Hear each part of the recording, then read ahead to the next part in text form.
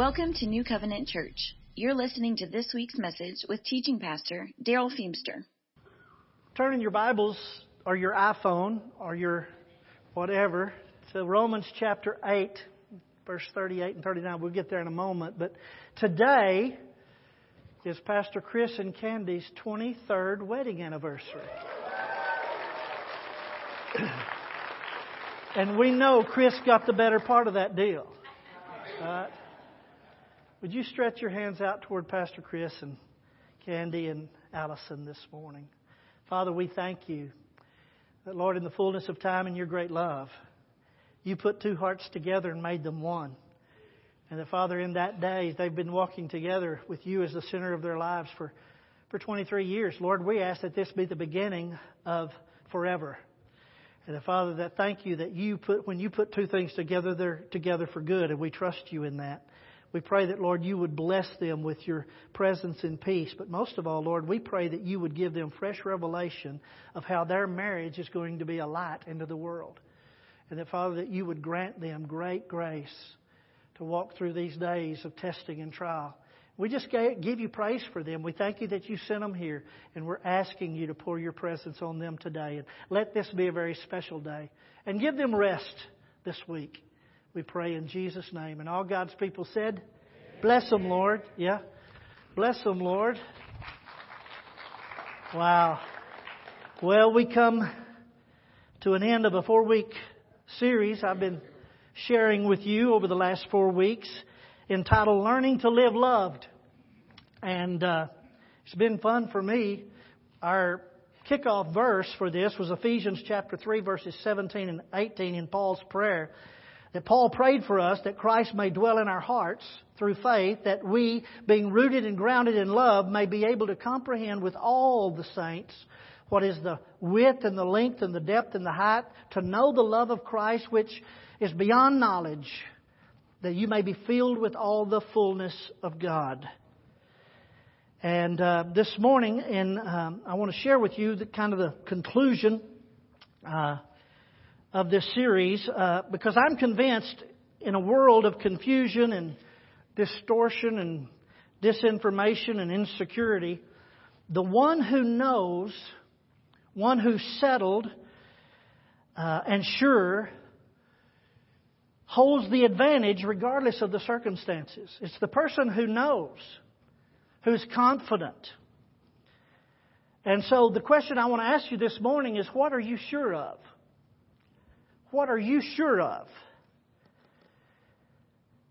You're sure inflation is not a transitory situation, right? You're sure of gas prices are getting too high.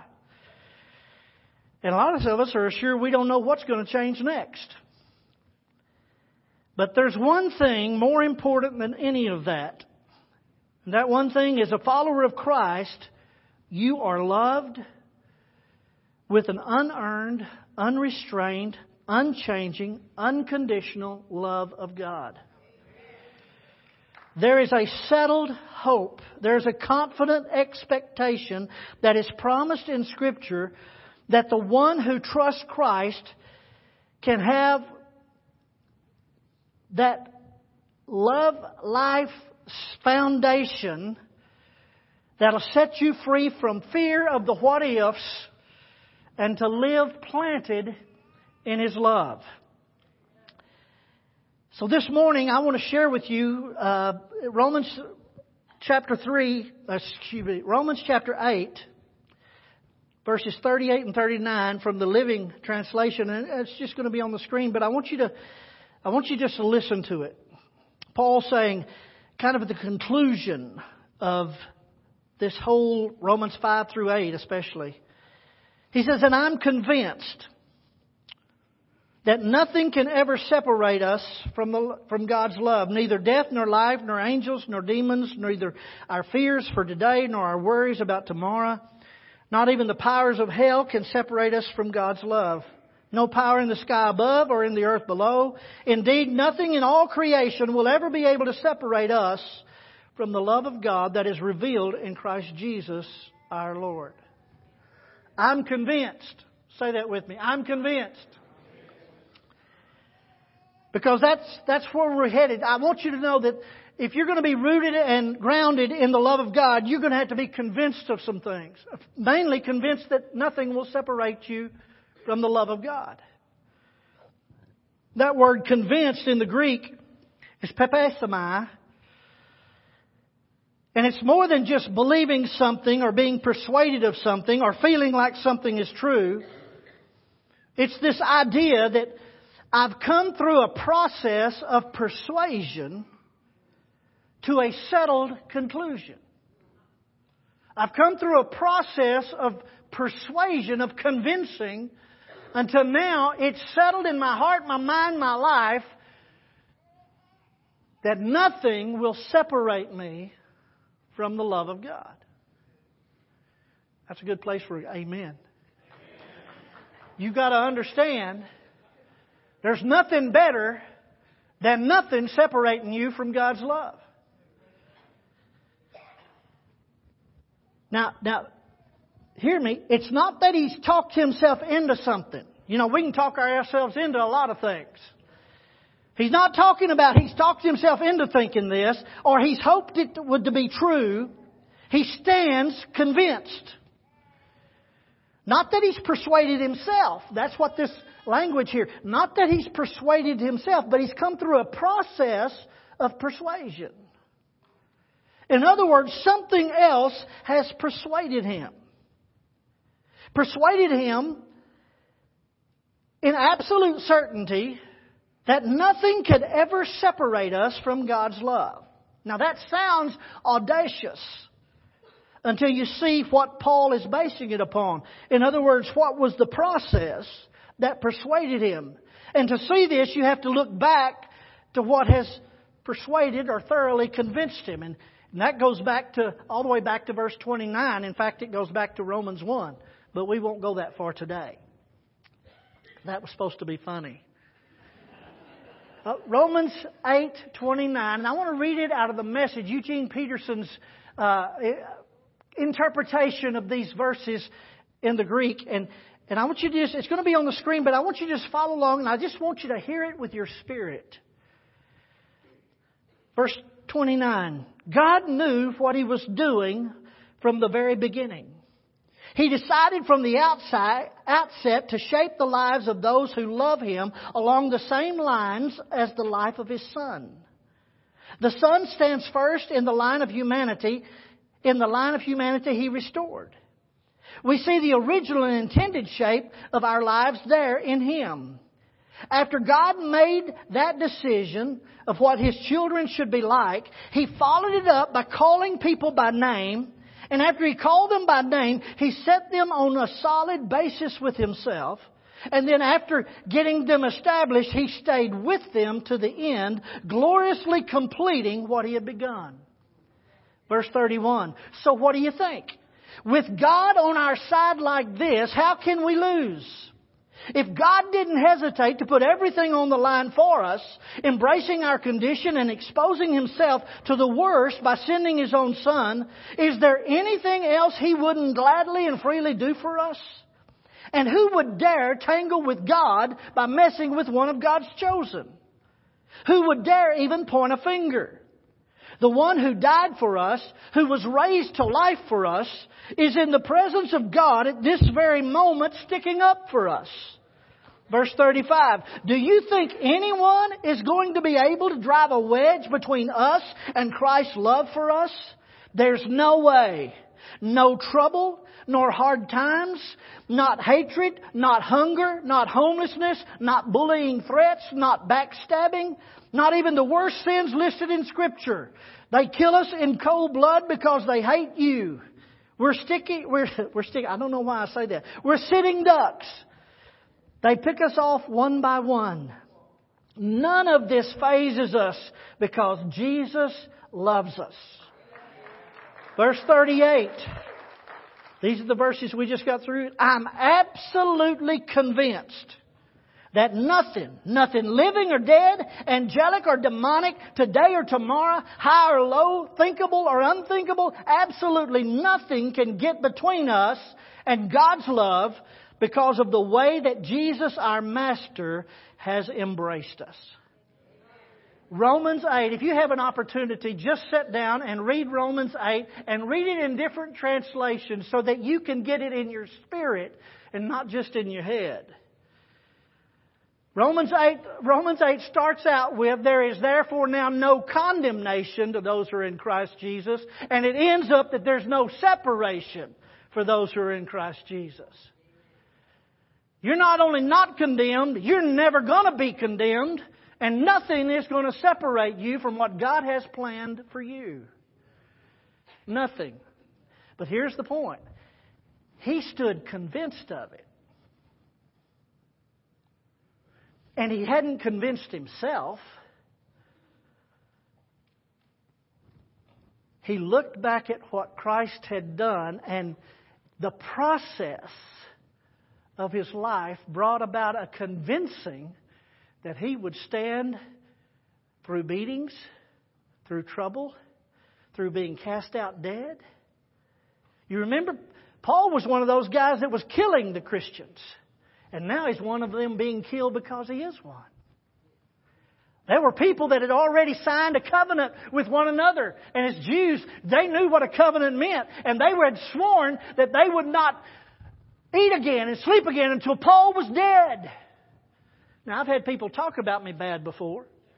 But as far as I know, I don't think I have anybody planning my death.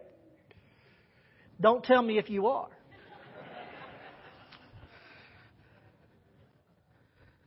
I'm absolutely convinced. Two things I want you to see this morning.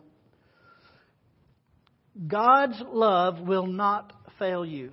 God's love will not fail us. The entire process of choosing and saving and restoring and providing has been God's idea, and the accomplishment of it is God's from the start. We didn't come up with the idea. He did.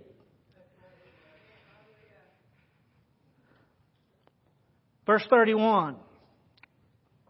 If God be for us, who can be against us? Well, it seems like a lot of people can be against us, but that's not what he's talking about. If God be for us, who can be against us because we're in Him? So to be against us, they're going to have to be against Him. Now, I don't know about you, but people can get things on me, but they don't get anything on God. He who spoke this all into existence could speak it out.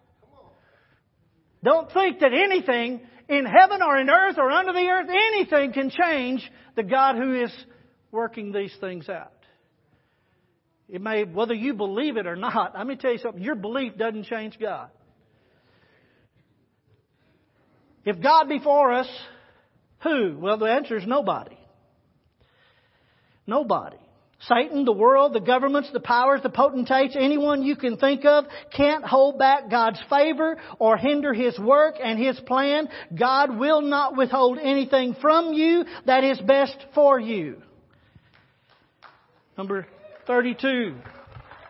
How do you know that? Verse 32. He who did not spare His own Son but delivered Him up for us all, how shall He not with Him also freely give us all things? That word in the Greek there where it says spare, He will not spare His own Son, is the same word that's used in the Septuagint in the Old Testament where Abraham takes Isaac up and he's fixing to offer him on the altar. And the Lord spared him. Spared him because caught in the thicket was a ram. You got to understand, Isaac was already on the wood and it was about to light the fire and the knife was drawn and the angel spoke to him and said, spare him. The same word. God didn't spare His Son. God didn't spare Him. There wasn't a ram caught in the thicket for His Son. In fact, we are the Isaacs and Jesus is the ram. He spared us. He didn't spare Him. And if He didn't spare Him because of us, do you think there's anything He's going to withhold from us? If He didn't spare His own Son, but He gave Him up for us, don't you think He will freely and fully give us everything that He has purposed and planned that's for our best to accomplish His purposes for His glory? If you don't understand that, I can tell you, you're not convinced.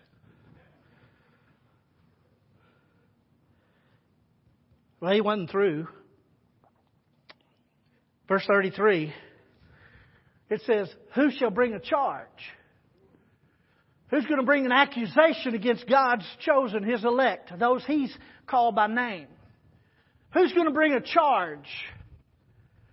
An accusation? Who's going to stand before the throne and tell them what we've done? Listen to this.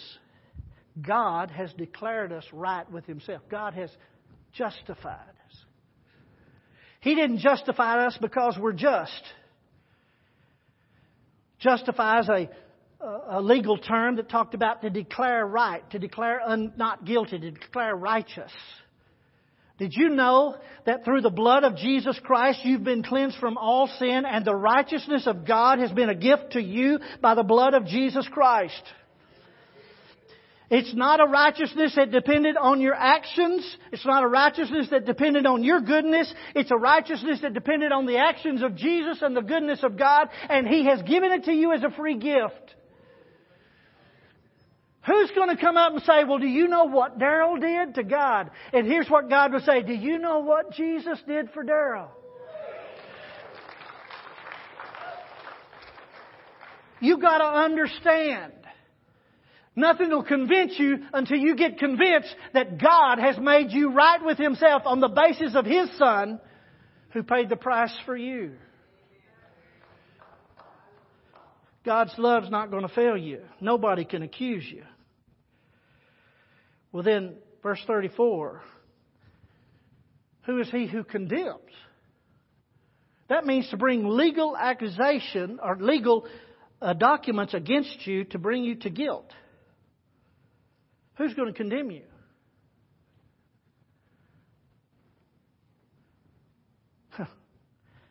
Who can come before Him and bring a sentence of guilt when Christ is the one who died for us and was raised victorious over sin and death and now sits at the right hand of God in full view, and He's standing up for us, making intercession for us. Two kinds of intercession. One intercession is this, that we think of intercession as praying for us, and He is.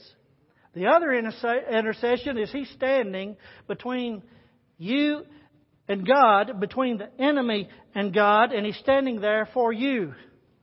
He is your intervene in anything that could be brought up against you. He is the one, is your advocate, 1 John tells us. He's your defense lawyer, only He's a lawyer that's never lost a case. And He's never going to lose a case because justice has been served. On the cross 2,000 years ago. God's love's not going to fail. Paul says, I'm convinced. I stand persuaded. Now, it's easy to be convinced that God's love won't fail us. But the next verses, verse 35, tell us about something about that sometimes we miss. It's what if we fail God? What if we fail God? Look at verse 35. Who shall separate us from the love of Christ? Shall tribulation or distress or persecution or famine or nakedness or peril or sword? You see, these things are not going to happen in heaven. These things are not. Who's going to separate us from? You see, tribulation has to do with what's going on now. What's going on here. What's going on with you. Anybody have any turbulent times lately? Anybody stressed out? Now listen to me. Listen to me. What if in my tribulation and in my distress and in my lack, what if I fail God? Will that separate me from Christ's love? Look at it again. Tribulation. There's a beautiful picture in the Greek. I don't have time to mess with it, but it's just like something's been drug over you as you're... See, I'm going to tell you anyway. Something's been drug over you, and it's just been... You ever felt like you've been under the roller, and everything's just rolling over? That's what he's... Steamrolled. That's a good word. Steamrolled. What if tribulation, distress, persecution, famine? That word famine means not that there's empty shelves at Walmart. Famine means you don't have the necessities of life. Or nakedness, homelessness, or peril, or sword. And that word sword doesn't mean you're going to get in a fight. That word sword means somebody's threatening to take your life.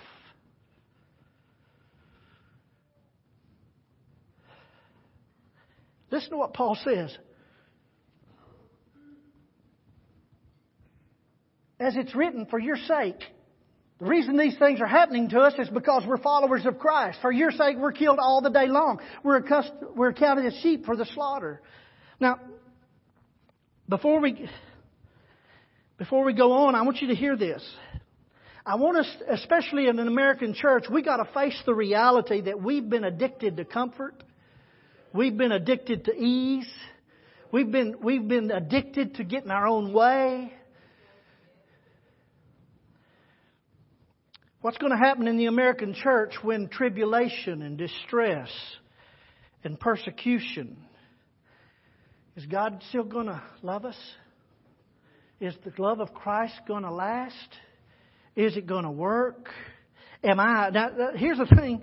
It's not about because here's the word is, will the love of Christ, will it separate us from the love of Christ? Paul's not denying that there's going to be trouble, there's going to be trials, tribulation, distress, persecution, famine, homelessness, threat, danger. It does come. It will come. Why? Because of Him, because we're followers of Christ. There's no promise of a life of ease or a life without difficulties or problems or threats. Just get that through. There's no promise of ease. There's promise of victory.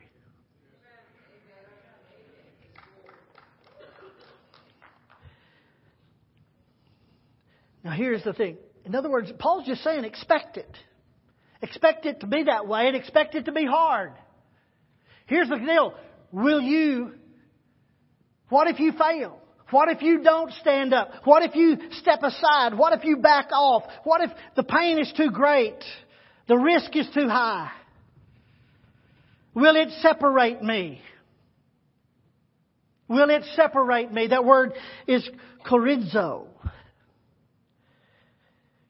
Pull, be apart, or put asunder is actually the literal word that's translated in other places in the Bible. Jesus used the same word when He said a man and woman who God had joined together, let not man put asunder.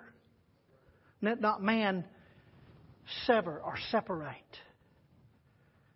Well, if I back away, if I blow it, if I mess up, if I don't stand, if I fail, will the love of Christ, will that separate me from the love of Christ? Will it divorce me? Think about that word. Will it divorce me from my relationship with God?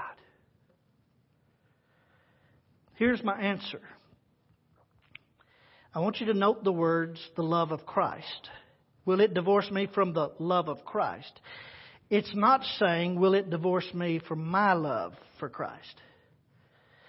You see, it's not your love for Christ that's going to keep us. He's not asking, can our love for Christ stand these tests? Let me just be honest with you. Our love for Christ can't even stand a temptation.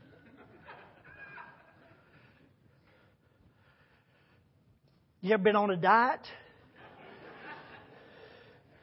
I'm going to have self-control until Lay's potato chips is right there. I have every excuse of why I can do it tomorrow. We think we have these great troubles. Folks, our love for Christ didn't even keep us from temptation. What's it going to keep us from when... You see, it's not your love for Christ. It's Christ's love for you. Because let me just be honest with you. You are going to fail. You're not going to measure up in every way. There's going to be times when the pain is more than your faith. What's going to happen then? Let me tell you. The love of Christ is not going to change one iota. God's love for you is not going to change. It's not going to separate. There's not going to be any divorce papers. He's asking, do you believe, do you stand convinced that the love of Christ for you will stand these tests? And then he says in verse 37, and this is the best part. In all these things we are more than conquerors through Him who loved us. I'm going to say it again. It's not our love for Christ or God. It's God's love for us. And then it says, who loved, past tense, who loved us. Now, why did he say loving? Because He is loving us right now. But Paul said the thing that's going to persuade you, to make you stand convinced that Christ has already done everything necessary for you to know that you're loved. And to know that love's not changing.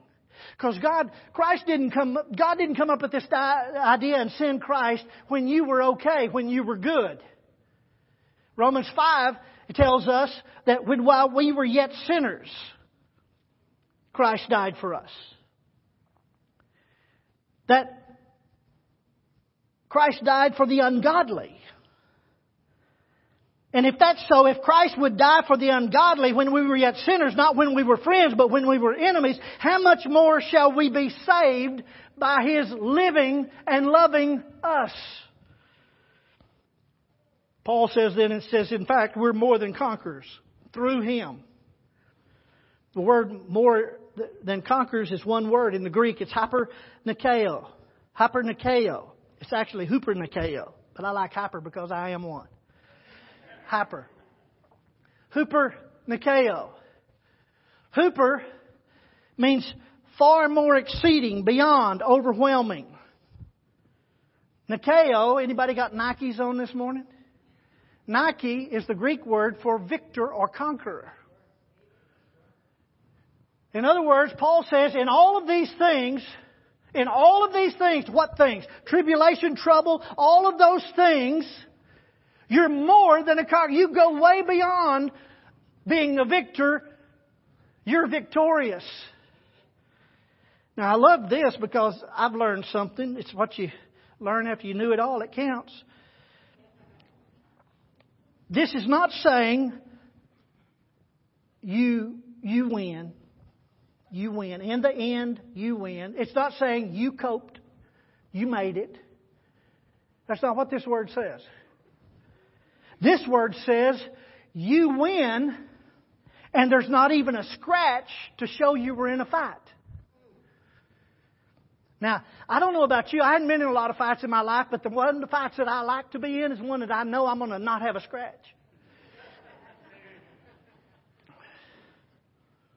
Now, think about that, what he's saying. You're not just going to make it. You're going to be an overwhelming, victorious warrior, thanks to Jesus Christ. There's not going to be a mark on you when you get there with Him. Now, don't you hear me? Because we think some of us are going to limp in. We're just barely going to make it. I just made it. I just made it. Now, the Scripture does say that it's going to be some by the skin of their teeth. That just may be timing and not... Because here's what he's saying is you're an overwhelming conqueror. Now, I want you to listen to me. The only scars for battle that's going to be in heaven is the scars on Jesus' hands and in His side. It's the only scars going to be on heaven because that was enough. You don't win your way there. The way's been won. The way's been won. And if you think anything else is going to get you there, then you're not convinced of the one that's already been won. And you're going to be fit to be tied when things come your way that you don't think you deserve. Let me tell you something. You don't deserve one thing.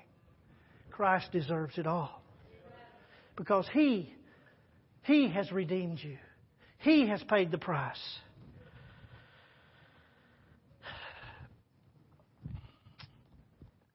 I love it. Not even smell of smoke on you. That's another sermon. Folks, listen to me. You don't just stand up against the trouble. You overcome it completely. And let me be honest with you. The greatest danger confronting us today may not be the opposition of the world. The greatest danger that probably confronts us as the church is the enticements of the world. When the world persecutes us, let me tell you, when you get in trouble in the world and you're a believer, what you usually does is that drives you to turn to God and you remember who you are. You remember this world's not what it's all about. And you remember Jesus said in this world you will have trouble. And so when you start to get persecuted and accused and to be threatened because you're followers of Christ, you realize you don't belong to this world. The world is not what it's all about. We have a home not made with hands but eternal in the heavens in the love of God. We're His people. Then why would God allow trouble? Well, Romans 5 tells us, in Romans 5 verses 3 through 5, it says trouble produces endurance. And endurance produces character. And character produces hope, which is confident expectation. And hope will not disappoint. Because God's love has been shed abroad in our hearts by the Holy Spirit who was given to us. We have the love of God present within us in a person. And He's not letting go. Let me read it again. Romans 8:38 and 39. I'm convinced that nothing can ever separate us from God's love. Neither death nor life nor angels nor demons. Neither our fears or for today or our worries about tomorrow. Not even the powers of hell can separate us from God's love. No power in the sky above or in the earth below. Indeed, nothing in all creation will ever be able to separate us from the love of God that is revealed in Christ Jesus the Lord. Let me ask you a question. Who's the us? Who's the us? You see, this whole chapter is not written to them. It's written to us. Who's the us? It's very specific. It's not because we're Americans or we're in church. It's not because we were raised in America or raised in a Christian home. That doesn't make us us. You see, there's very specific thing. If you go back to verse 1, there is therefore now no condemnation to those who are in Christ Jesus. You see, if you believe the love of God, you can believe in the love of God until you're blue in the face. But if you don't understand what the love of God has done in Christ Jesus and received Him for your personal Lord and Savior, you're not the us. You see, we have a lot of people in our world today. We have a lot of churches that are preaching a gospel today that says God is love and everything's okay. And while they're talking about how much God loves and what God does and how God won't do and all this kind of stuff, I want you to know something. God hates sin. And He is going to punish sin unless it is taken care of in His Son, Jesus Christ. People can believe in the love of God and reject the gospel. In other words, I came to Jesus because I knew I was a sinner. Not just that I'd sinned. I had a problem that wasn't about my actions, it was about my heart. As I was separated from God. I got to get through.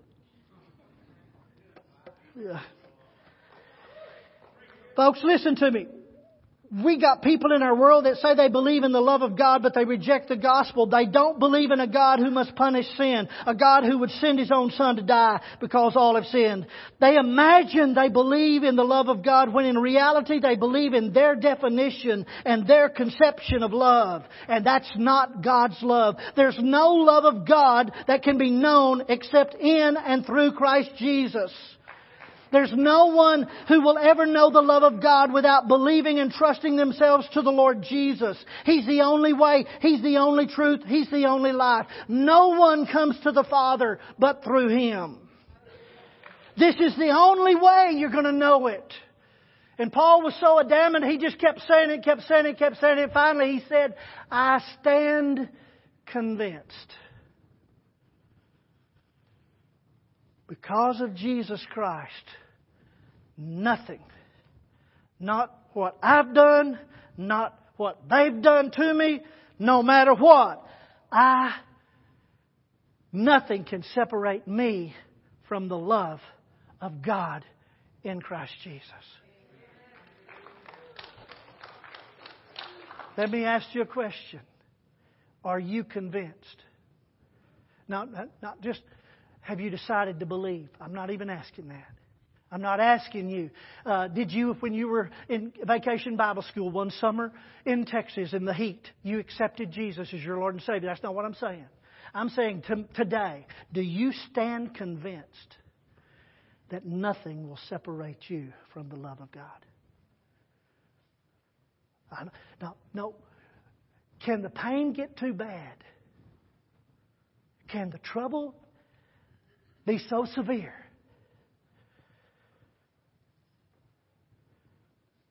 You're going to have to make up your own. Have you been persuaded? Have you had enough in your life to persuade you that neither death, nor life, nor principalities, nor powers, neither things present, nor things to come, there's nothing in this world, in this created universe that can separate me from the love of God, because it doesn't depend on me. It depends on His love for me. And I stand amazed in the presence of the one who loves me that way. Listen, it'll not only set you free, it'll light your fire.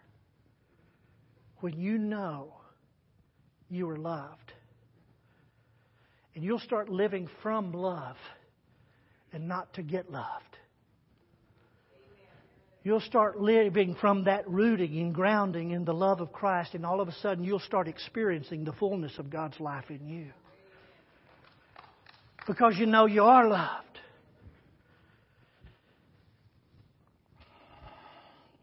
Okay, one more thing. Paul didn't say, I stand convinced that my circumstances are going to change because God loves me. He didn't say my trials are going to stop because God loves me. He didn't say the persecution's not going to come my way or be resolved, or I'm not going to have to pay for my sins. He stood convinced that he was loved by God, and that was more than enough for anything that could come into his life. And he lived love. Apostle Paul lived loved. Corrie ten Boom was in a Nazi death camp called Ravensbrück. And she writes this out of her book, her memoirs. She said the roll call would come about 4:30 every morning, and most mornings were very cold, and sometimes the women would be forced to stand out in the open area without moving for hours in bone-chilling pre-dawn darkness. Nearby were the punishment barracks, where all day and far into the night you would hear the sounds of the cruelty, the blows landing in regular rhythm and screams keeping pace. But Corrie and her sister Betsy had a Bible. They'd smuggled one in. And in every opportunity, they would gather the women together like orphans around a blazing fire, she wrote. And they would read, Betsy would read to them Romans chapter 8. Who shall separate us from the love of Christ? Now think where they are. They're not going to live through it. Corrie came out, Betsy didn't. Who shall separate us from the love of Christ? Shall tribulation or distress or persecution or famine or nakedness or peril or sword? Listen, in all these things, we're more than conquerors through Him who loved us. And Corrie wrote this. She said, I would look around as Betsy read, watching the light leap from face to face of those women. More than conquerors. It wasn't a wish. It was a fact. We knew it. We experienced it minute by minute in an ever-widening circle of help and hope. Life at Ravensbrück took place on two separate levels. One, the observable, external, grew every day more horrible. The other, the life that we lived with God, grew daily better. Truth upon truth, glory upon glory. They stood convinced they were loved, and they were more than conquerors. I hope this morning you stand convinced. The only way you'll ever do that is by knowing Jesus Christ as your Lord and Savior. Do you know Him? Now, I don't know. I'm not saying, do you know about Him, how long you've been a Christian, all that. I'm saying, today, do you know Jesus loves you, died for you, rose for you, sent His Holy Spirit to live in you? Do you know that that is your hope? That that is your cleansing? That the blood of Jesus Christ cleanses you from all sin? If not, say yes to Him. That's what I want, God. I know I'm a sinner. I know I'm lost. I know without You I cannot experience any of that. I trust You. In this room there's a lot of Christians that have been uncomfortable. Things are not going the way we thought they would. Things aren't happening the way that we thought they would. Things aren't going the things that I thought I was promised and the ease that it was going to be. And life is getting a little bit tougher. I stand convinced that none of this is going to affect the love of God. Maybe you need to be convinced again. God never promised us ease. He promised us life. More than a conqueror. We're going to get through this, and there's not even going to be a scar to show for it. Not a scratch. You say, well, they can take my life. No, they can't. My life's in Christ. They can take this physical life. They can't touch me. Can they touch you? I stand convinced. Stand with me. Let the Holy Spirit speak to you this morning. It's not a public listen, you don't need a preacher standing up front to take your hand and lead you in a sinner's prayer. You're the sinner, pray the prayer. Jesus, I need You. The other side of that is, quit making God's promises when you know that He's already made promises to you. Take Him up on what He's promised you. Quit being scared. Jesus Christ is Lord. Stand convinced.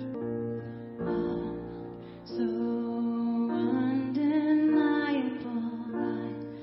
I can hardly speak. Peace so unexplainable, I can hardly think as You call me. Deeper still as You call me. Deeper still as You call me.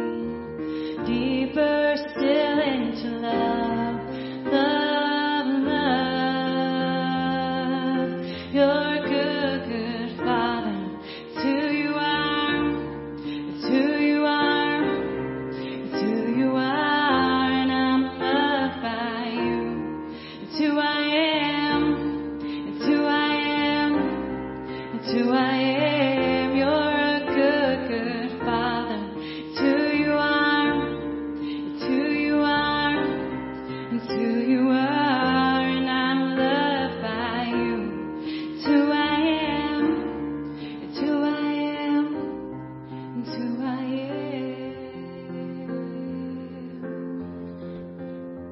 am. I want to thank Pastor Darrell for doing the study and doing the hard work and doing what God's asked him to do is provide us the real teaching that we need to be able to go through life and to be able to help others see that it's the love of God that makes life possible. We've all been, if you've been in church more than 10 minutes, somebody's told you that God's watching out and He's just waiting for you to do something wrong so He can. I've heard that my whole life. There's enough people in this world right now who are trying to put a badge on you or put a name on you, tell you who you are, where you belong, or what side you're on. What they need to hear is that God loves you and there's nothing you can do that'll separate you from that love.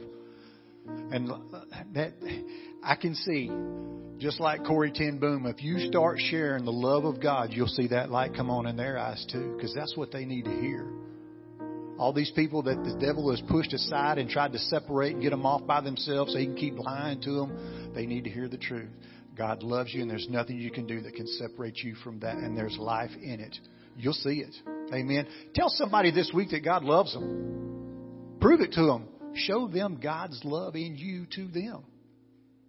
Ooh, that's a challenge right there. It is if you run with my friends. Let me give you a few quick announcements. If you have a child going to camp this summer, you need to come see Miss Amanda tonight at 5 o'clock in the West Building. Sign some papers, get some last-minute instructions about your child going to camp. So, parents with children going to camp, be at the West Building this evening at 5 o'clock. June is the month that we're supporting New Beginnings of Restoration Hope here in Lampasas County, serving unwed mothers and giving them the truth that they need about who they are and the choices that they have. So there's baby bottles outside on the table. Grab one, take it home, fill it full of loose change, dollar bills. If you want to write a check, you can just grab one of our envelopes, write MBRH or Baby Bottle Drive, something in the memo. We'll make sure they get that. You don't even have to take a baby bottle home. Lastly, Wednesdays during the month of June, Pastor Darrell is doing a study in the fellowship hall on Wednesday nights at 6:30 called Holy Habits. If you can't make it to be here at 6:30, it's online. We're broadcasting it, Facebook Live, and we had, 30 people join us online last Wednesday. So if you're running late from work or whatever, don't worry about it. You can still get there and watch it anytime. And next week, anybody know what next Sunday is? It's Father's Day. It's Father's Day. Come on. Show the love of God to your father. Give him a call. Let him know that you love him. And be thankful that you have a dad. All right? Thank y'all. Show the love of God to somebody this week, and y'all be blessed together.